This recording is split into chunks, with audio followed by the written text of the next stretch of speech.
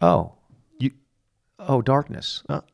Hey. Yeah, it's good to see you again, brother. Dread, it's you. I'm going to start off this the second episode. Second episode of the Minivan Centurion. What'd you think of the first episode? Loved it. I mean, for real. I thought it went well. Well, it had two things going for it. Number one, the sound of my own voice. Natch. Number two, all kidding aside, it was just so good to be part of getting the team back together. Yeah, man. I heard you need a drummer. We need a drummer. Yeah, like we got a lot of drummers in F3, don't we?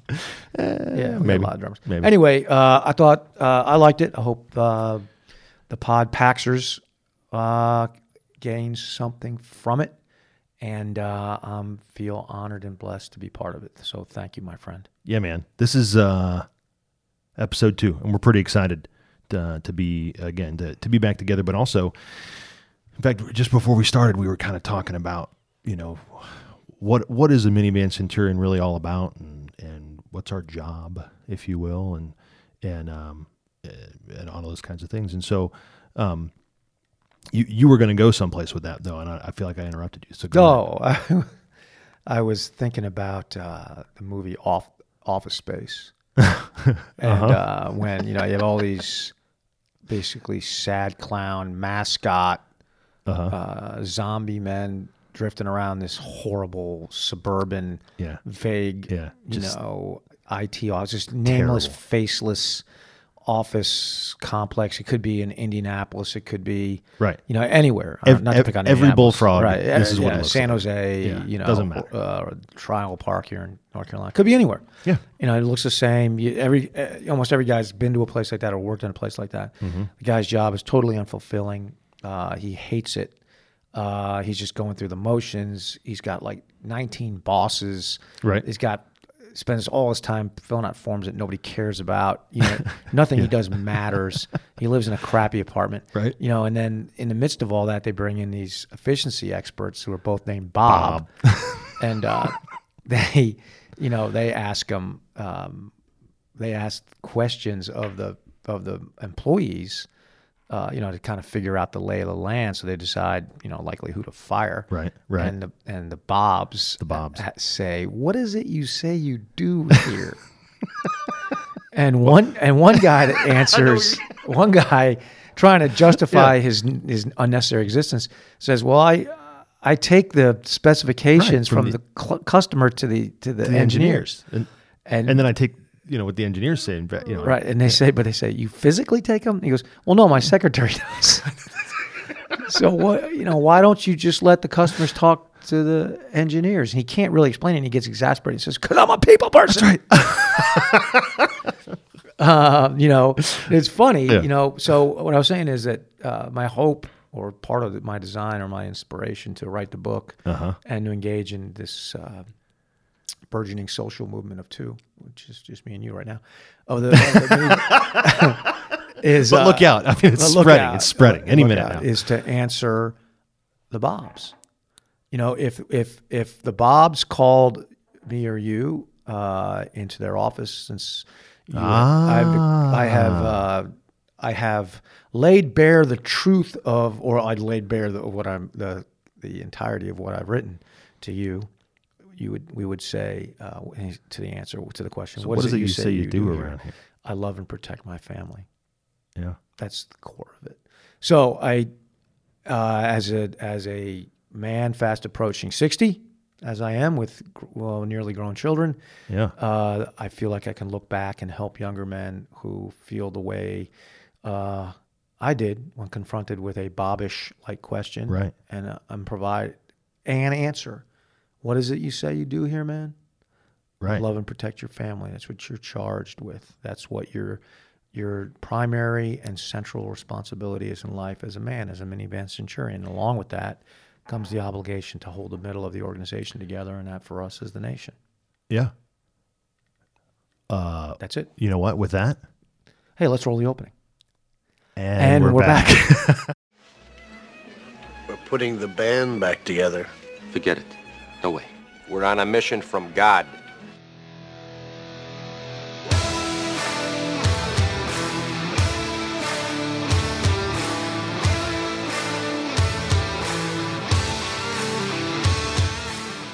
Who is the Minivan Centurion? He's not simply a husband, father, and a good neighbor, although he is all of those things. He's also the coarse twine that holds the fabric of our community together, fighting to keep us united in the face of those who would split us apart. Most importantly, the Minivan Centurion is the special trustee of the legacy of liberty, which has been passed through generations of tired and bloody hands from the original men who first founded and then fought to build this nation. The Minivan Centurion is you. He's me. He's every man who lives third, holds the middle, and seeks to stay in the fight. You know what I do miss, and not the Pullman, which How dare you? I miss the Pullman, and we all miss the Pullman. But you were going to say something else. I was going to say, I miss saying, we're on Q.1.7 if you're following along our idiotic numbering system. And we're not gonna follow a chapter by chapter format necessarily. Not necessarily. Maybe loosely. Maybe as we get further down. Loosely. Yeah. Loosely. So philosophically, it has to follow some sense of a thread, right? You would think. You would think. Whereas the Q source, which was the foundation of the original 43-foot podcast, followed the numbering system and the organization of the Q source, which was very systematic. Right. Get right, live right, lead right, leave right.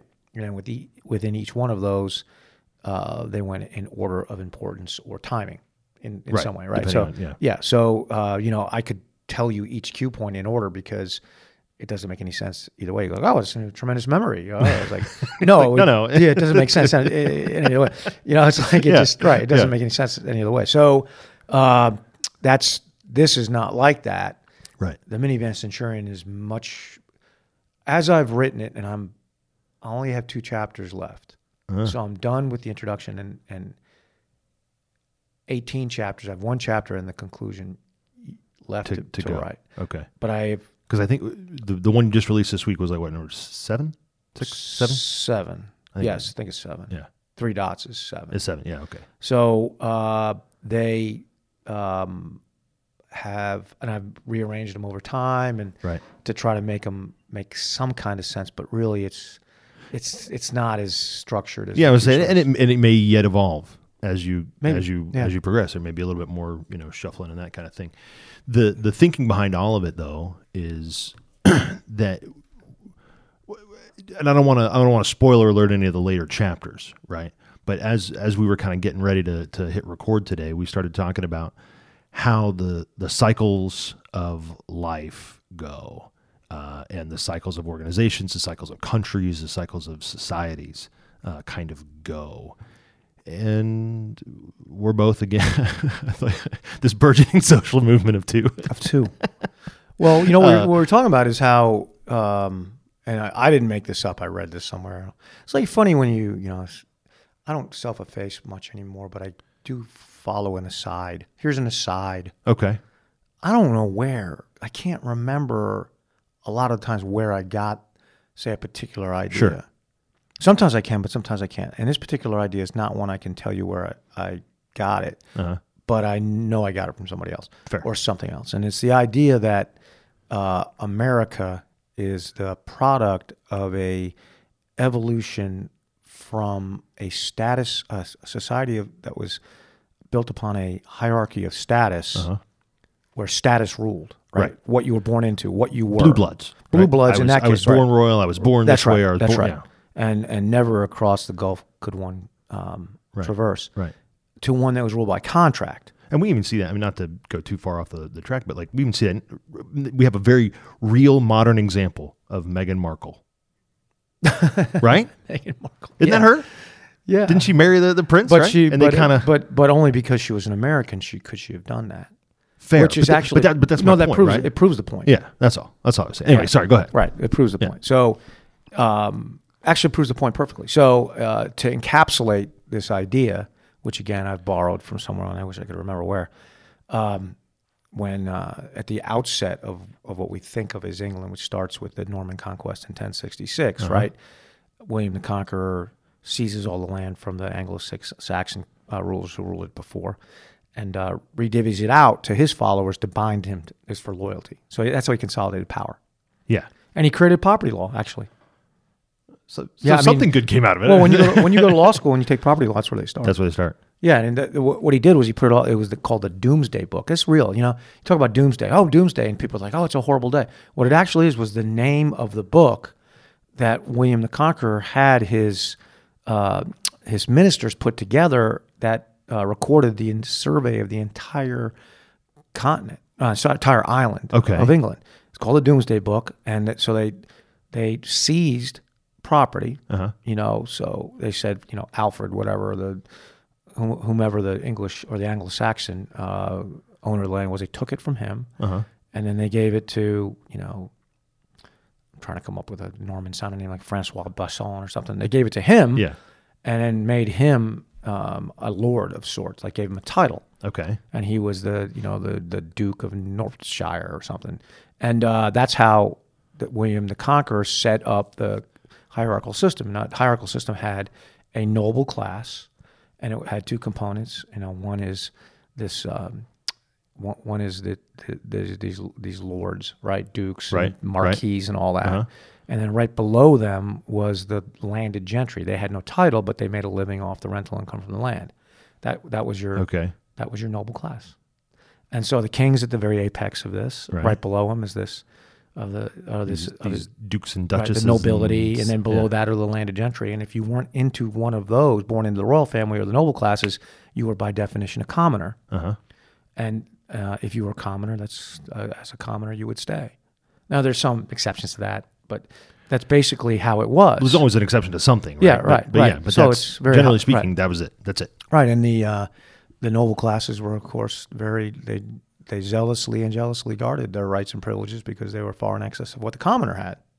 So status is what drove everything. You had far fewer rights as a commoner. In fact, as a commoner, through sumptuary laws, you could be told what you could and could not wear, what materials, what colors. Oh. Because as things will be, the members of the common class who made some money would try to look like their betters. I'll put on a nice jacket. So purple was a kind of a color of royalty, so we'd wear purple. Right. And ermine was a material.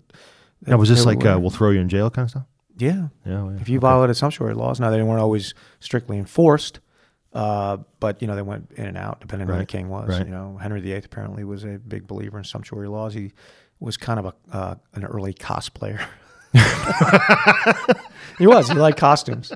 And sorry, I've read so many books about that period of history that there's just some of the idiosyncrasies of the Tudor family are just emblazoned in my head. So, this was a society that was strictly regimented along these hierarchical lines, very status driven, right? And you could look at the long march of English history as a slow dissipation of hierarchical power to the commoner, to the point where the Prime Minister of England has all the power. They still say, the king will say, well, form a government. Whichever party has won the election, instruct them to form a government. But they've already elected the Prime Minister. That's, it's kind of a foregone conclusion. Yeah. And obviously the King of England can no longer dissolve Parliament or, say the Prime Minister, you're fired. No, now they just wave at parades, right? Well, they're largely ceremonial, right? But there was a time when that was not so at all. Sure. Anyway, so the balance of power shifted to, which is why you would call England a constitutional monarchy, even though it has no constitution. There are certain rights that have been given to the English people over time through the Magna Carta and basically legal decisions that many of them had to do with property. So fast forward all the way to the Declaration of Independence, if you read it, many of the things that the founders wrote in it, like there's a list of things, to the sovereign, you have failed to. Despite our demands, you have failed to. Like the idea of subjects, because that's what you are in a monarchy, you are a subject, not a citizen. The idea of his subjects telling him how he had erred was not something that don't lock that guy up. King George was all that interested in. We'll behead that dude. That's right. But you could also look at the document as being fairly reasonable. Well, sure, sitting on this side. But again, sitting on this side. But embedded in it is kind of the radical notion that all men are created equal, right? That was a truth that we hold to be self-evident, and because of that, every man is endowed with certain inalienable rights of life, liberty, and pursuit of happiness. inalienable and from the Creator, meaning they cannot be taken away. Nothing that man gives can be taken away. Nothing that God gives can be taken away from man. Right. Right. Right. So I mean, they can make every attempt they'd like to limit it, or officiate it in some way, or add a law or add a rule or whatever. But ultimately, it's still mine. Sure. So whereas prior to the Declaration, you were a subject of the King of England if you lived in, say, Massachusetts, and you were subject to the capricious whims of the king if you decided to enact the Stamp Act and Parliament, whatever they did, they could do it to you, right? So let me ask you a question, related but not straight down the line here. Is this why we're freaking terrified about what's happening in Australia right now? I think the roots of the American dedication to individual liberty were planted through our unique, and by America's unique separation from England, and Australia's separation from England is very, very different. Okay. So, and that's kind of what I'm asking. Right. That's right. Because there's a lot of people who say, well, we're next. This is coming our way. I don't, not to the extent now where it's like, I don't know if you read this past week, like if you don't wear a mask, you could be like 3 years in jail, $90,000 fine. Right. So I didn't mention sumptuary laws without some connection to what's happening today. So one thing, and you were teasing me or I was self-mocking before saying we'll go with me. Okay. That alongside Minivan Centurion being filled with all the idiotic events from my life from which I've collision learned, there's also, me delivering all these unrequested history and civics lessons, right? Oh, no, you were self-mocking on that. Self-mocking, yeah. So, I don't know. I have always had a great interest in both history and civics. Yeah. Not politics. I have very little interest in politics, but I've always been very deeply interested in history and civics, how a country should be run.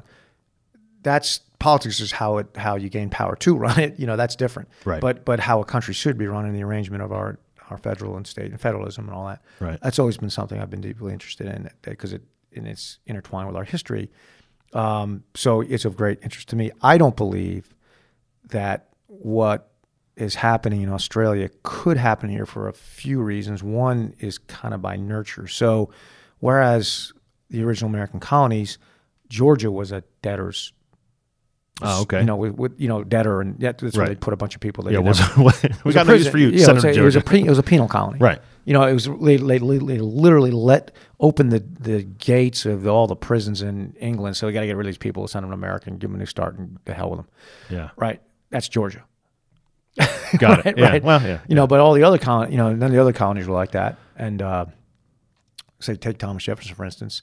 In Virginia, they were very aristocratic, and if Thomas Jefferson was sitting here now, he wouldn't talk like me or you from Virginia or any other. He would have a very English accent. Well, yeah. Yeah, that's where they came from. He was no, he was born in America, but he was that's where they came from originally. Yeah. But he was not a man. He would have what we think of today as what the Brits call received pronunciation. He would have a high class. Gotcha. What a Brit would call a toff. Okay. Right. T-O-F-F? Yeah, T-O-F-F. Okay. What they would call a toff, like an aristocrat. He would have that kind of accent. And so there's a lot of American colonists who were like that. Depending on exactly when their families came to America, when they were settled, and what the terms of those settlements were. But America, the great amount of American colonists, the greater portion of them were not prisoners or indentured servants at all. Right. I mean, that was not how they were, particularly in the South, they were very similar to the landed gentry of England. So there is a strong correlation between, say, the way Thomas Jefferson lived and George Washington lived, and the way your standard gentleman, that's what somebody of the landed gentry is, a gentleman, the way a standard gentleman of England lived and acted. Right. So that's not Australia at all. Australia was straight up penal colony, emptying out the prisons, and then over time gradually they loosened that up. Australia did not declare itself independent from the crown. Yeah. Tender a list of demands, form an army, send diplomats like Ben Franklin to France to try to get money. I mean, that's not how Australia got its freedom in the same way most of the other former British colonies did, by consent, because Great Britain, just having reached the apex of its power and strength as an empire, then slowly went on the decline. By the time World War II was over, it divested itself of most of it. Right. Yeah. And that's what the British Commonwealth is. And we're not part of it. Right. Nominally, if you look up British Commonwealth, it's amazing how many countries you don't even think about are part of the British Commonwealth. Canada. Huh? And so nominally Canada, Australia, New Zealand, the Queen of England is still their sovereign. They still look and go, yeah. When she waves, right. I like it. Right, yeah. right, exactly. Where right. we would just ignore that. That would be meaningless to us. Exactly. So it's a different kind of place entirely, right? Yeah. It's kind of closer to us. I forget who said this. Like Australia is the Texas of England. Okay. But I think that was based on the Outback hats and crocodile. Yeah, I was gonna say, yeah. I not think because it's ruled that way. Well, no, I think COVID has exposed the truth, which is it's not so. Yeah. I mean, it's not so at all. Because it's terrifying to look at over there. Actually, because I'm not there, I think it's depressing. Fair. Right? I mean, sure. It's depressing. Maybe horrifying would be a better. So terrifying when it so what Australia Australia lacks is a legacy of liberty, and that's what America has. So we were never, except for Georgia, we were never a penal colony. We were always pretty much left alone to do what we wanted to do. Yeah. Right? And you got here because you made a decision in England to come here, to abandon the old world and come. You wanted to That's right. have the things that we have here. Or that were promised, or that were... America is comprised to a great degree of the second and third and fourth sons of landed gentry. These are because the first son got the land. Okay, well, yeah, and sure. then the second son went in the military. Third son was a priest. I mean, that's a joke, but they didn't have the so if you were a lower down a pecking order in a family of landed gentry in England, it's like, oh, I'll go to the New World. I got a cash. My dad left me some cash. Right. He didn't leave me any land. My older brother Nigel got the land. So I'll go over there and get some. So I'll go over there with whatever cash I have. There's land to be had, and I'll carve out a life for myself. So they were adventuresome with nothing to lose. And if you use that, if that's the soil from which you raise up a man, well, raise up a nation. Look what we have. So you look at those early flags during the Revolution. You're like, don't tread on me. Right. Right. I mean, those are some people that were like, you know what? We have certain inalienable rights, and we don't want you walking on them. I mean, we had freedom lovers. We had a legacy of liberty, and it requires that for a democracy and a republic to thrive. So, switching gears in countries, if you take Germany at the end of World War I, Germany was a monarchy all the way up into the end of World War I. So the Kaiser is the German Empire. Led by the Kaiser Wilhelm, is defeated in World War I. The Kaiser has to abdicate his throne, and it becomes for the first time, a German republic, a democracy. It's called the Wehrmacht. No, not the Wehrmacht. It was called the Weimar Republic. So that was the first democratic republic the Germans ever had. They had no legacy of liberty. They had been like a monarchy, just like everybody else. Yeah. So Kaiser and Tsar both come from Caesar. They're just derivatives of the same word. Just an all-powerful man, right? An all-powerful ruler, right? A totalitarian. Yeah. So the Germans of 1919, and again, a huge number of their men were dead from World War I. They had unbelievable casualty numbers. So if you look at Germany at the end of World War I, having completely been defeated, and defeat having to turn over unbelievable amounts of money and armaments, and the Peace of Versailles was unbelievably harsh, right? And so they're left with nothing, and they had a very weak republic that didn't last. It lasted about 15 years or so. That was it. So immediately there was a battle in Germany between the communists on the left and the fascists on the right.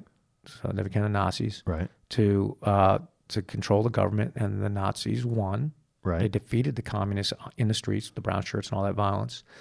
But the middle did nothing. They sat around, They watched it happen.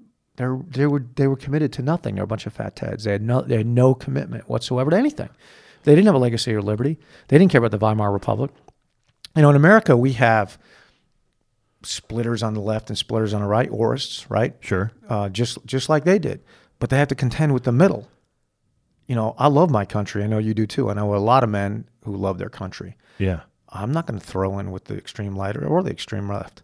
Because neither one serves freedom, the strength of the country. the strength of the country. Yeah. They would both destroy the nation, tear up our Constitution, say, now it's time to meet the new boss. Yeah.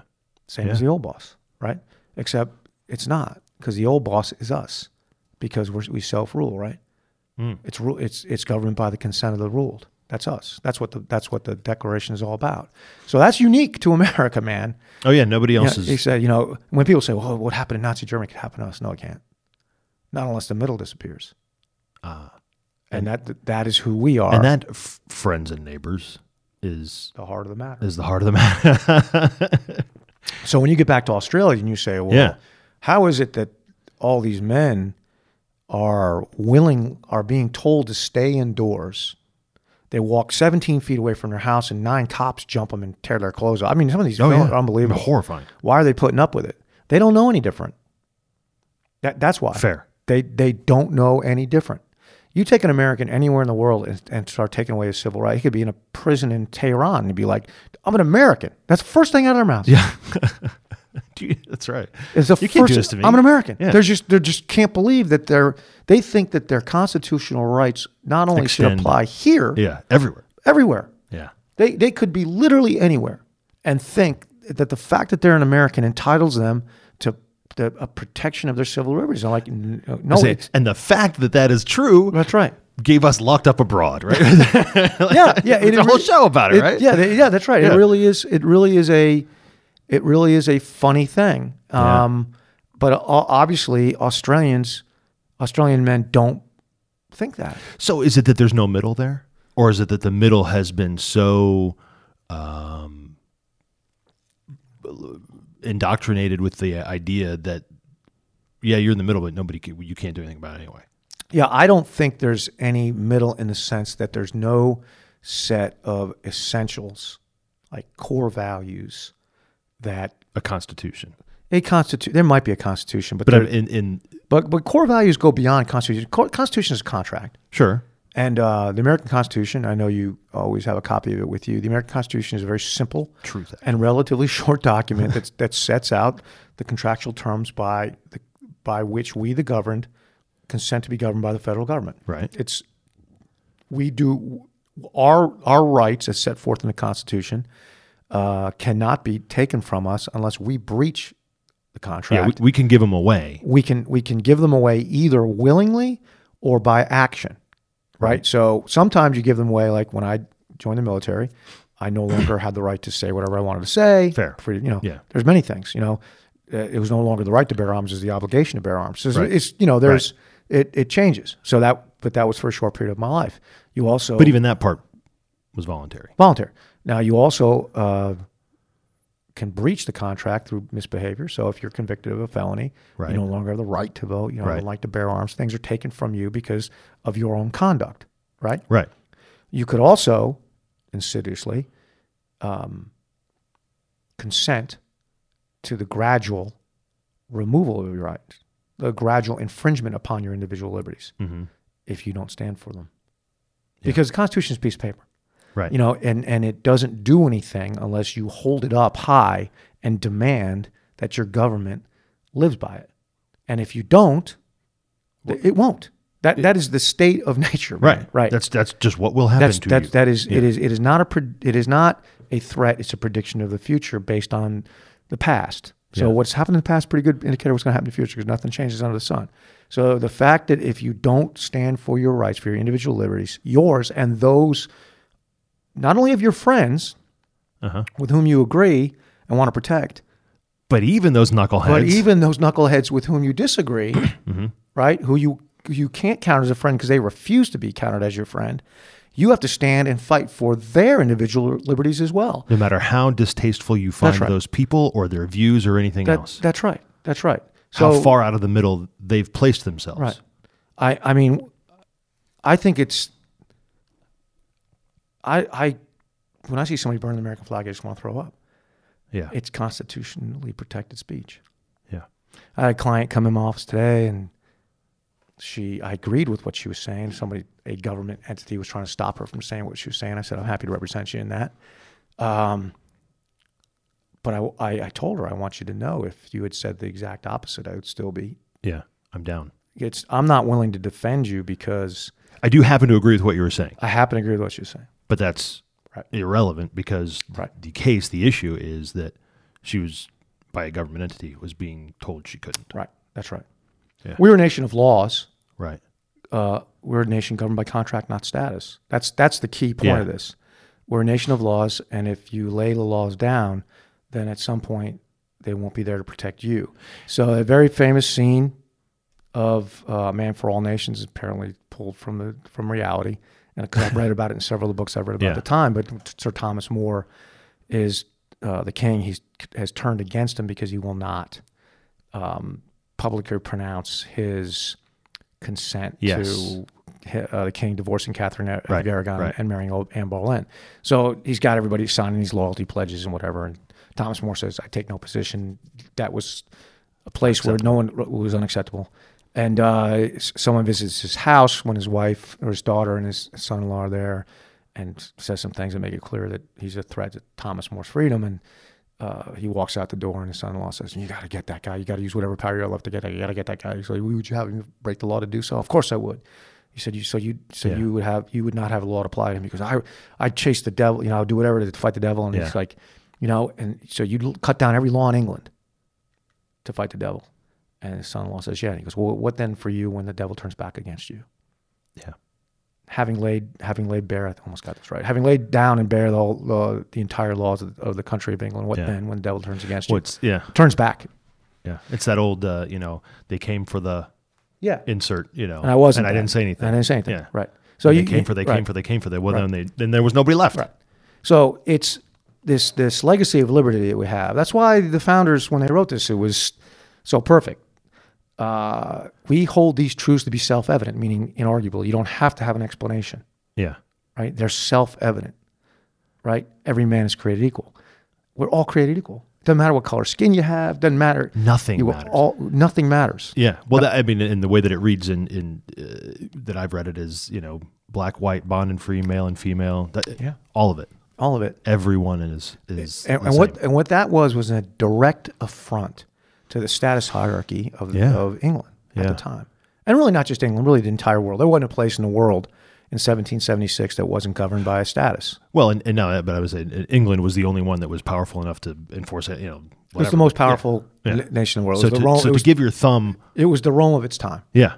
So to give your middle finger to England was like, it's not like you were saying, Oh, it's to sacrifice your life. It's very similar. It's very similar to what Christ and the disciples did to Rome. To Rome, first to the Sanhedrin, and then to Rome to say that they were told not to.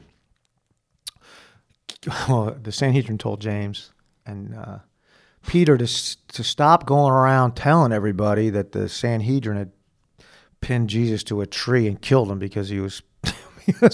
He was preaching a good news. I know we did that, but you can't tell anybody about it. That's right. I said, well, we're going to... They had decided not to put him to death, just to whip him a little bit, and you have to stop talking about it. And Peter says, we have to, when given the choice between obeying the rules of man or obeying the rule of the Lord, we choose the Lord.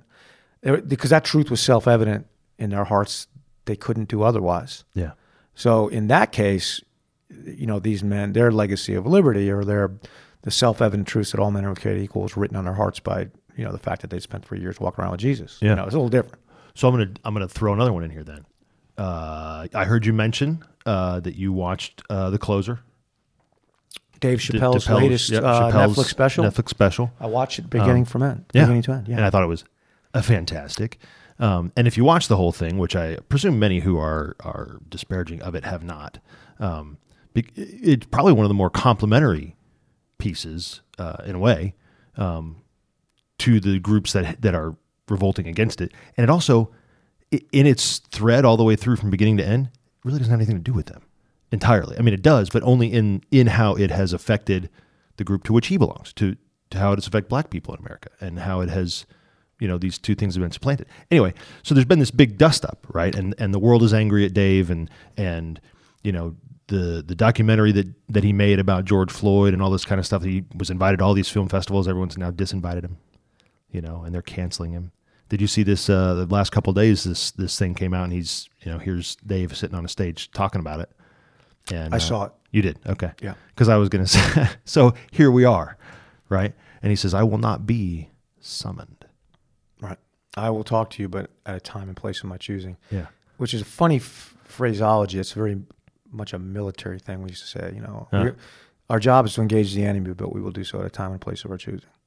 Because we'll choose the time, place that is most reasonably calculated to give us victory. Right. So to engage, say that to engage with the enemy at a time and place of his choosing is to put yourself at a natural disadvantage, much as Lee did at Gettysburg. So, I mean, at that point in time, the Union held the high ground. Right. He was surrounded. It was a bad place for them to fight. So that's kind of, a military thing to say. It's funny. Dave Chappelle says a lot of things. I'm like, this guy's obviously got a broad depth of knowledge and education. He just has studied a lot of different things. You can tell, right? Yeah. I think I said this on the Roundtable Callcast, I guess. Podcall? Podcall? What am I calling that? Podcall. Callcast. Anyway, with C-SPAN, and he didn't want to talk about. He wanted to jump right past that, didn't he? I think the reason he wanted to is because he was afraid that it was divisive, and he doesn't want to be so. And I get that. That makes sense, right? But I didn't come here to bring peace. I came to bring a sword. I'm sorry, I was quoting the Bible there. Yeah. No, well, I just remember who's supposed to wield the sword, right? Well, I think that as men we have to engage in hard discussions. Right. One of the things I appreciate about Chappelle's special is I disagree with a tremendous amount of things he said. Sure. Particularly some of the things he said about Israel. Not very complimentary. Well, I just don't think he's right. Yeah. I don't think he's right. He said some things about white people that I'm like, I think that's if we did that in reverse, it would be called racism. Sure. Okay. Although I think I said this, I hate to repeat myself, but what are the odds people are listening to me twice? That's what I While figured. I disagreed, I agreed with a lot, I disagreed with a lot, but all of it was hilarious. and Yes. all of it was It's true enough to make you laugh. all of it was well thought out. Oh, yes. And I also get the feeling that he'd be the kind of guy that if you engage with him in a honorable way, that he's the kind of guy that would engage with you. And that's kind of where I was going is I perceive him to be an andist, Right. right? Yes, exactly You so. know, he probably, if you look at the middle as having, the middle still has two ends, right? He may be on the far side of the middle from me on certain things. In fact, Shapiro did a bit. He watched, commented on Chappelle's deal, and he says, look, some of the things Dave said wasn't funny. Like kind of anti-Semitic. I didn't really like that, and I probably disagree with him on just about every political point. Well, I thought the thing that he said about Israel was funny. I just thought he was wrong. Well, fair, but I'm just saying, but Shapiro was saying, I don't think it's funny. Sure. But he's he's Jewish, guy, right? So, sure. But then he said, but by golly, he's a middle. Right, and so we're going to fight to hold that. That's right. Because his right to say that is the most important thing that underlying everything I think Chappelle has said, and I've watched several specials, is that fact exactly. It's like he says we can't get down to the bottom of these things unless we talk about them. Well, and that's part of what I love about humor and comedians in general, right? And that's been this way throughout history as well. Like you can say things as a joke that you can't say otherwise. That's right. Right. And get the point across probably in a more pointed way. Well, that's the heart of satire, Yeah. So when Jonathan Swift wrote a modest proposal he's the guy who wrote Gulliver's Travels, right? So he wrote this essay called A Modest Proposal, and it was essentially that the Irish should eat their own children. I've never heard of that. Oh, yeah. And he wrote it. It's just straight up satire. Yeah. And he just gives all these good reasons, because at the time, famine was a huge problem in Ireland when he wrote it. Yeah. And it was a satire, probably off spin of like Marie Antoinette saying, "We'll let them eat cake," right? Which is, it's unclear that she ever actually said that. Like, no, but we hold that as a thing. Supposedly, something like that. The poor have no bread. We'll let them eat cake. Supposedly she said that, but perhaps history shows she maybe did not. But yeah, it becomes part of the lore, like George Washington saying, "Can never tell a lie." Right. But it becomes part of the myth. But Modest Proposal is Jonathan Swift was decrying the epidemic of famine in Ireland, right? He was Irish, and the lack of care that the government showed about it, right? Right. And his way of getting his point across without, losing his head, because I think it was the King of England probably at the time who had power over that. Might be wrong about that. Was to write it in this way. It was like, well, I have an idea. We're hungry anyway, and our kids are going to die anyway. How about we eat them? That's him. Right. That's terrible. It's horrible. And hilarious. Right? In its own dark, in its dark horror, right? Yeah. But so humor and satire have always been used to joust the powers that be. Sure. And if you can get your point across and leave the powers that be somewhat unsure whether you're kidding or not, but force them, A, to engage in some self-reflection, maybe, but B, have a way to have other people see, well, he's right about that. Chappelle is right in the centrality of what he's saying. It's like, you would have to watch the whole thing. Right. He's saying what I'm saying. Yeah. That your status, and I'm trying to come up with another way to put it, your status as someone who's immutably unhappy, right? Okay. You think God made a mistake. Okay. You have 3 lines when you should have had 3 dots. Sure. Or vice versa. God made a mistake because you feel on the inside different than you look on the outside. Different than the equipment God assigned. Gave you. Right. Yeah. So you're immutably unhappy, and anyone who doesn't either help you get over your unhappiness or at least claim that they understand what you're saying is an enemy, right? Yes. And someone who's getting in between you and what you're precious, what you demand for yourself. And his point about that is F you. I mean, because you believe something on the inside doesn't mean I have to believe it too. Right. And that I can't say you're wrong. Sure. And I mean, if you listen to a couple of his bits, he's like draws these distinctions between someone who attacks you. Let's say you're a guy wearing a dress. Mm-hmm. Someone who seeks you out and attacks you, then you're a guy wearing a dress who forces other people to go along with the pretense that you're a woman. Like he draws a distinction between that. Yeah. Like if you like he does that whole thing about being followed by this woman. Yeah. In the parking lot. That's what he talks about. Chases him down. Right. Chases him down to yell at him. Right. And he says to that woman, "Don't you understand that it's art?" Right. Right. I mean, he makes that great point. It's like, it's you, if you force him, and there's another thing from Oprah, like from years ago, where he talks about some movie he was in, they tried to get him to put a dress on, and he got mad about it. And it wasn't part of his act. He was just mad about it. Yeah. And Oprah's like, "Oh my God, you can't say this on TV or whatever." Even then it was already. It's like, oh, really? Watch me. Yeah. I mean, because he's been a thorn in the side of the. Oh, I know. Well, he has given the finger to everything. Right. So, and he says, no one's going to tell me I'm wrong for being a man. Yeah. And I'm going to fight. Right. Which is, I think, something that needs to happen. I mean, it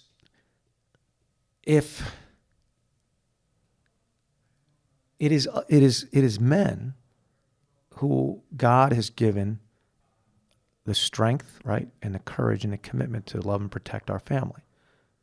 That's what he's given us. And those are 3 dots in my mind. Yeah. That's why, I've been tweeting out lately, 3 dots, right? Yeah. Chapter 7, right? And we're supposed to use that for a purpose. And if we don't think 3 dots means anything, then the purpose doesn't mean anything. And if you threaten my wife or hurt my child, I won't do anything. Right. I'll just stand by.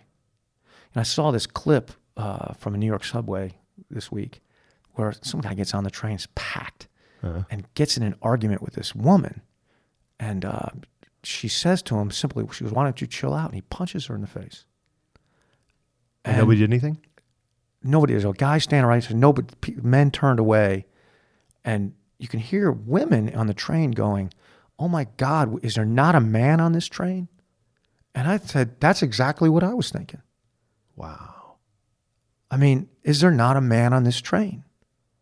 You know, and one guy's trying to reason with him. Like, do you reason with a guy that just punched a woman in the face? There's no reason to be had. Not at that moment. I mean, no. Yeah. And in my mind, this is where we're descending, what we're descending into. Yeah. We're descending into, and I think that's a precursor to what Australia's going through. If you won't stand up at some point and say, all right, you tell me I have to wear a mask. Okay. Now you tell me my 5-year-old kid or my 10-year-old kid, no, now we're getting something different. Right. You tell me I have to put a shot in my body, maybe I will. But you tell me I have to put a shot in my kid's body?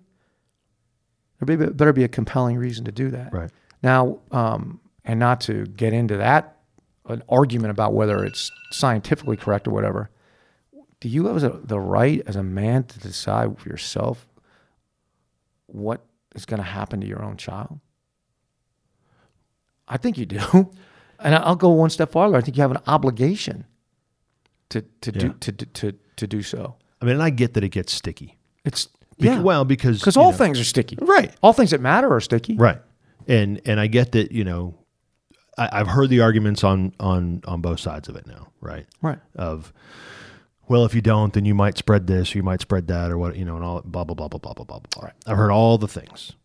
All the things that I've heard, right? Maybe there's more things that I don't know that are out there, but, but to your point where it really comes down to is you are telling me I'm not allowed to be in the middle.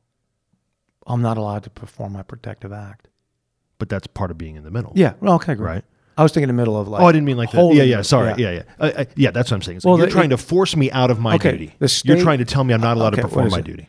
That the state has a direct line to the child, and that's manifesting itself in a couple ways. Way number one was talking about the idea of shooting kids up with the shot.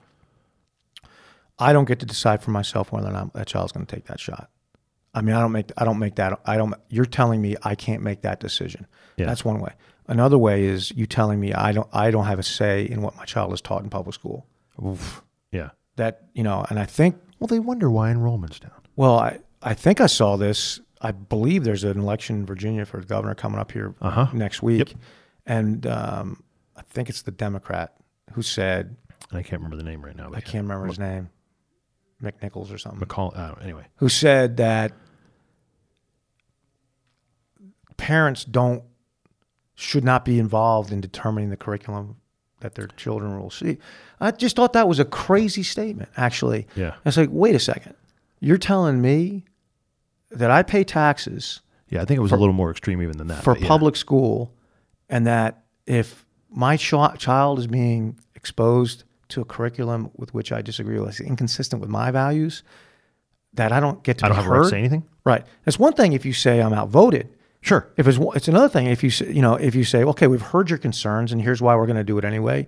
You know, but to say that I'm not even going to be heard, that I have no right to even object to what you're teaching my kid, I think that's wrong. It is wrong. It's wrong, and it's wrong on many different levels. But what it's doing is it's eroding the concept that as a father, our primary duty is protect our wife and our children. Primary, right? That's to provide. That's right. To go order of man, right? Protect, provide, preside. It's like, so we will do that for you. No thanks. Pass. Right. What we need you to do is simply be compliant with what we tell you to do. Right. Right. And what we've seen is that has been happening in small ways. Not even, I mean, forget the government part of it, right? But even go down to, you know, what we talked about even last week, and we've talked about many times before, is this whole idea of the according to Jim syndrome, right? The world has wanted us to do that in every imaginable way all along. We've been trying to get men to abdicate any amount of responsibility that they would take, Right.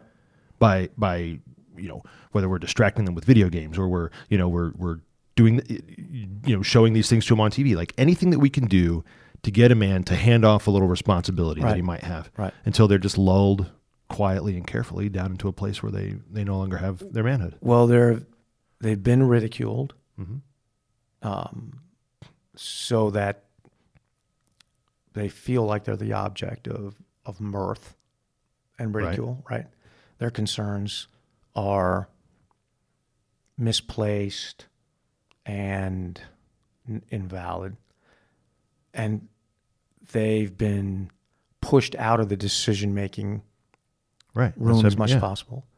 And when they've tried to get back in, told that their aggression is toxic. Right. And that their inclinations to protect their children is somehow wrong for the rest of us. And if you keep believing that, well... Then don't be surprised. Then don't be surprised at what they take. Yeah. Because once you give away the most central part of who you are and what you're supposed to do, if you can't answer the Bob's questions, if you can't answer that question, what is it you say you do here? Because it's been a long time since you did it. Then what good are you? And as soon as you say that to yourself, what good am I? You're done. So, coming full circle to the question you asked me, what's the point of it all? I'm grappling with this question. This what is it you say you do here? Yeah, I'm grappling with it, you know, and I've been rolling it out chapter by chapter, getting some feedback, getting some thought about it, because I'm trying to make it right. Yeah, I'm trying to collision learn it. Yeah, because I want to provide, like I said, younger men with an answer. This is what we do here. Yeah, right. We defend Freedom Park from evil, and we do it so that our loved ones can live safe, fulfilling, and happy lives. We do it as daddies. Right, as daddies, under the shadow of our protective grace. And that's what we do here. And the government and the culture is antithetical to that, because it means that we have power and it doesn't. And they're not going to be in favor of it. And we shouldn't expect them to do so. You know, whenever we were training young troops in the Army, and, you know, we'd be moving through the woods and supposed to be stealthy, and then we would, you know, shoot blanks at them, and you say, okay, now the enemy's, you know, the new troop would always stand there. Or he'd be like, shh. I'm like, you don't have to be quiet anymore. Yeah. They're shooting at you. They see you. They're shooting at you. Yeah. You're going to want to get down now. It's time to shoot back. Yeah. Right. It's time to fight back. Now you're okay, right now. Yeah. There was a time when you were, being stealthy. That's over. They're shooting at you. And that, I think, is what men have to understand, is that this mission that we're on, in the book, I call it the compromised adventure of the Minivan Centurion, right? Towards the ultimate objective, right? That adventure that we're on, they're shooting at us. Yeah. Right.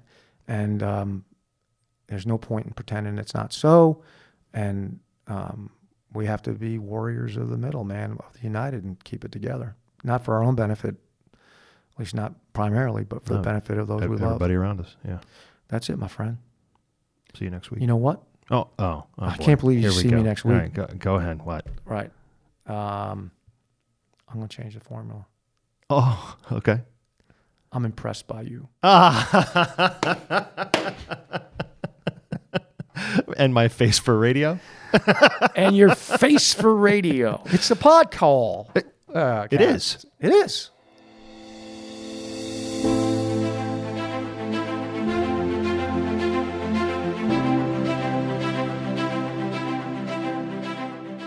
You've been listening to the Minivan Centurion. If you liked it, share it, rate it, and review it. Then join us every week while we talk about what it's going to take to fulfill our duty as men and leaders. You were made for these times.